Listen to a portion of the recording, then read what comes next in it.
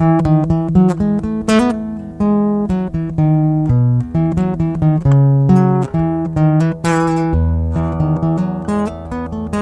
the morning, my friends. How are you today?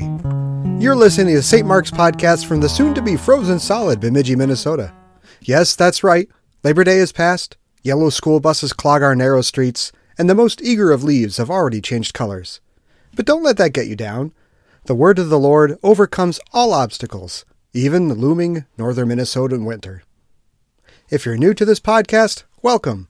It's my hope that this podcast is short enough to last about as long as it takes to drink a cup of coffee, but be impactful enough to stick with you longer than a cold piece of pizza that you're having with that cup of joe. Seriously, your mom worries about you. Our scripture-based devotions are designed to give you something to think about as you step out of the door into the world. Right now, we're working our way through the Gospels, but our content has varied through different parts of the Bible in the 3 years we've been doing this. So this week, we'll take a dive into Luke 10 and the parable of the Good Samaritan. I hope that you'll be blessed by it. I am always astonished that I can learn something new from these parables, despite the fact that I've been listening to them for more than 40 years. If you like what you hear, share it with a friend. If you look in the podcast description on the app that you're using, in every episode, there is a share link for you to email or to text to a friend. I've tried to make the link as obvious as possible. Let me know if it isn't at john.kirk@stmarksbemidji.org. Share it because it's studying the Word of God, and faith in Jesus and His perfect life, death, and resurrection comes by hearing the Word. And salvation comes to us by faith in Jesus alone. You've heard it before. Say it with me. For God so loved the world that He gave His one and only Son, that whoever believes in Him shall not perish, but have eternal life. It's John 3:16. Why would you not tell everyone? So stop eyeing that lutefisk in the back of the cupboard. It's definitely past date. Let's just listen to the word of the Lord. In the name of the Father, the Son, and the Holy Spirit. Amen. Luke chapter 10 reads, Turning to the disciples, Jesus said privately, Blessed are the eyes which see the things you see. For I say to you, many prophets and kings wished to see the things which you see and did not see them, and to hear the things which you hear and did not hear them. And a lawyer stood up and put him to the test, saying, Teacher, what shall I do to inherit eternal life? And he said to him, What is written in the law? How does it read to you? And he answered, You shall love the Lord your God with all your heart and with all your soul and with all your strength and with all your mind, and your neighbor as yourself. And he said to him, You have answered correctly. Do this and you will live. But wishing to justify himself, he said to Jesus, And who is my neighbor? In the name of Jesus, Amen. Love. Love is of the heart. Love God above all things and love your neighbor as yourself begins in the heart. And of the heart, Jesus taught, out of the heart comes evil thoughts, murders, adulteries, fornications, thefts, false witnesses, slanders. These are the things which defile the man. It doesn't sound like, from Jesus' description, that there is much room left in the heart for any love of neighbor as self. But a man will not see that apart from the Word of God. Works are recognizable among people. Human reason naturally admires good works. Reason sees only works and does not understand or consider faith. Therefore, human reason dreams that these works merit the forgiveness of sins and justify before God. So this opinion about the law of God sticks in people's minds. The mind must be recalled from these earthly opinions to God's Word. The gospel and the promise about Christ Jesus must instead be set before all people. When we hear from God's law, love God above all things and love our neighbor as ourselves, when these works are commanded, these are commanded in the promise about Christ.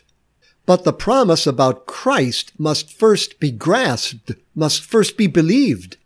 The heart must be cleansed from sin and changed by God through faith in the certain promise that all sins are forgiven in the blood of Jesus Christ shed upon the cross, in order that the good works might flow forth from that cleansed heart and be able to produce the good works that are pleasing to God, because they are the works he commands.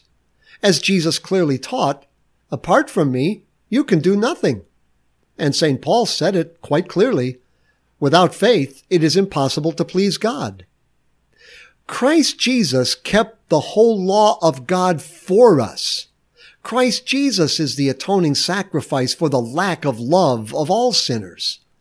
Where the heart is right before God, that is, in faith in Christ Jesus, the believer is justified.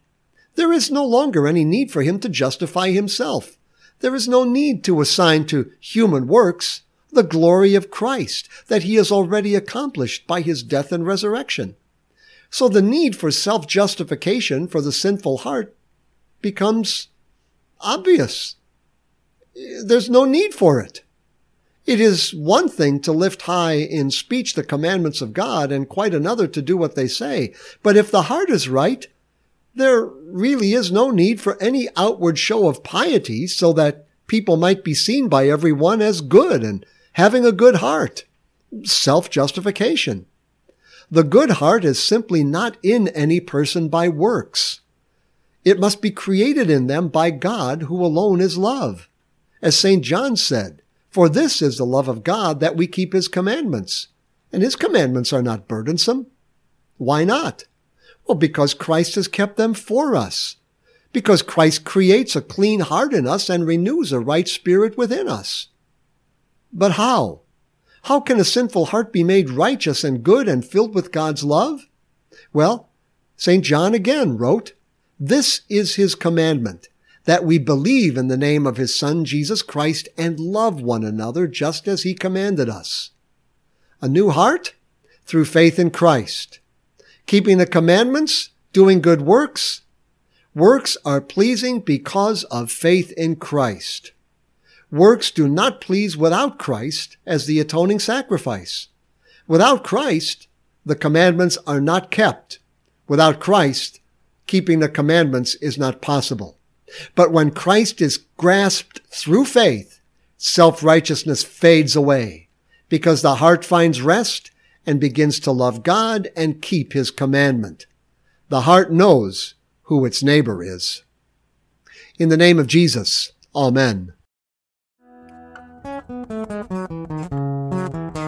That's all there is for today, but we are so happy you took a few moments out of your busy day to listen to God's Word with us.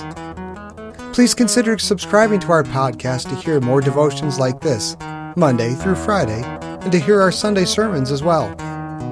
We also cordially invite you to join us for church every week at 8 a.m. and 10:30 a.m. on Sunday mornings.